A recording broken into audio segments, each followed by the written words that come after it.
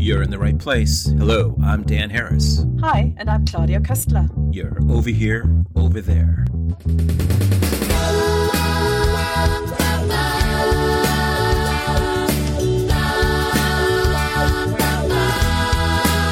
Welcome to Over Here, Over There, a global conversation about how we see others and others see us. I'm Dan Harris.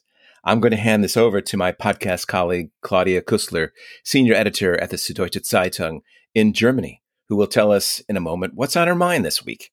But first, as a reminder, you can follow us on social media and contact us via our website at overhereoverthere.org.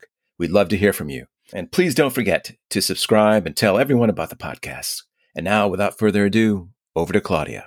As I talk to you, I'm sitting in a coffee shop in Munich. It's a Sunday, and that, to be honest, depresses me a bit. Bear with me when I tell you why. Because Sundays in Germany are public holidays. Everything is closed, except for the odd restaurant or coffee shop. But all the shops are closed, which gives the day a very quiet air. You can't do really anything apart from having a coffee, having a stroll. You can't do a shopping. You can't do your laundry.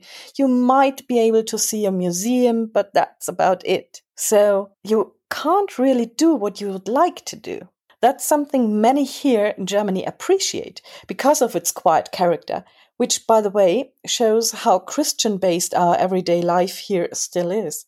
When I was a child, or teenager, the first time I was in the UK and the first time I was in the US, it was just like my synapses had won a Disney trip.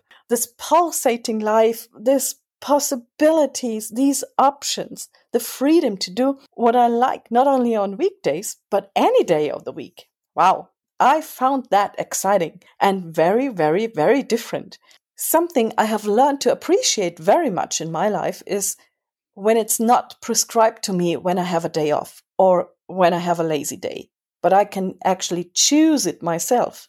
Of course, it's different in my day job as a journalist, because as a journalist, I often work on Sundays so that the newspaper is written and produced that is given out on Monday. Yeah, I'm talking about a printed edition, of course.